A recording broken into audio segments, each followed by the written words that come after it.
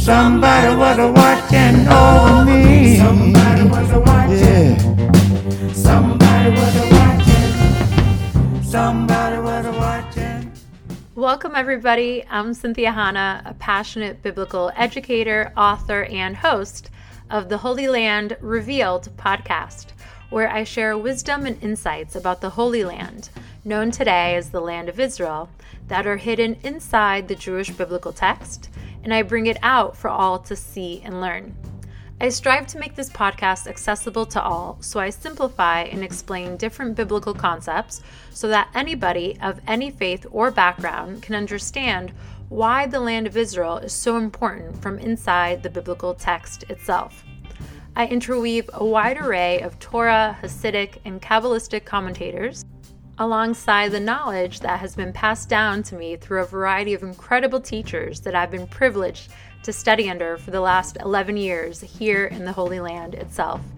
And if you enjoy this podcast and want to go more in depth, I also teach small groups online where we get deeper into the text, we look at different sources, and we have wonderful group discussions. The Bible lands on Abram, who, with no previous introductions aside from his lineage, is commanded by God to leave his father's house and go to the land which I will show you, in Genesis 12. Now, technical pause.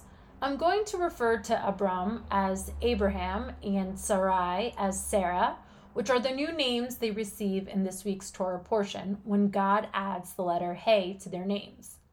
Now, for fluidity's sake, I will refer to him as Abraham and Sarah in this entire recap.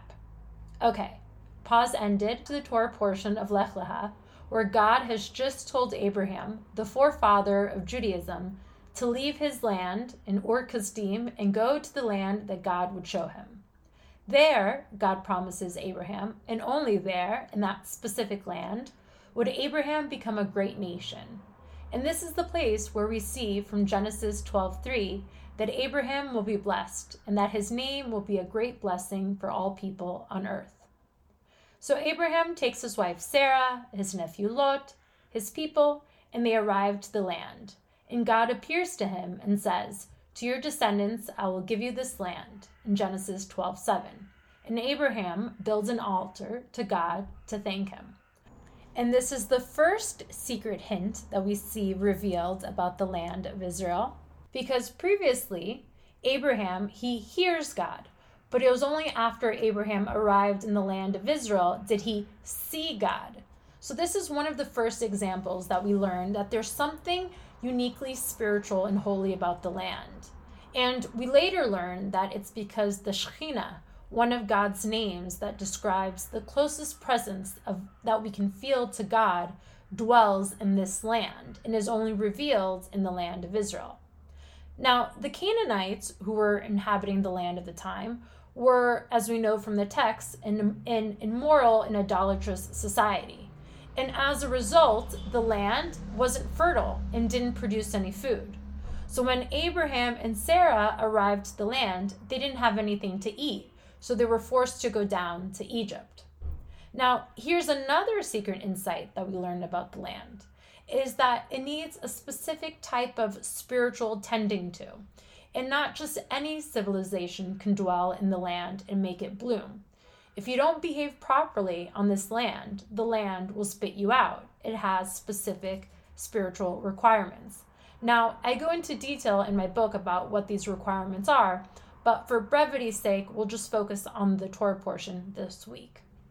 Okay, so fast forward, Abraham returns from the land of Egypt, and there was a rebellion and a war between kings. There's 4 kings, and there's versus 5 kings, and Abraham tried to stay out of it, right? He's the diplomat, but he finds out through a messenger that his nephew Lot was taken captive. Now, what's interesting is that this messenger, for the first time in the biblical text, refers to Abraham as the Ivri, the Hebrew, in Genesis 14. Now, why was Abraham called the Hebrew, the Ivri? Because Ivri means the other.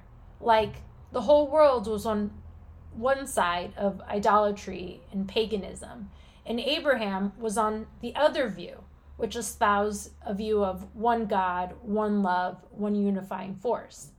But the name Ivri also shares the same root, shorish, as Eber, which is the name that we learned from last week's Parsha, the name of the great-grandson of Shem, one of the sons of Noah. So we also see hinted to that Abraham was a direct descendant of Noah. Okay, back to the story of the kings. Through the grace of God, Abraham gets involved and defeats the army of the 4 kings in favor of the 5 kings. Okay, are you guys ready for the third secret revealed in this week's Torah portion? Okay, so when the 5 kings came to bless and thank Abraham, there was one king in particular that stands out by the name of Malit Tzedek, which means the king of righteousness.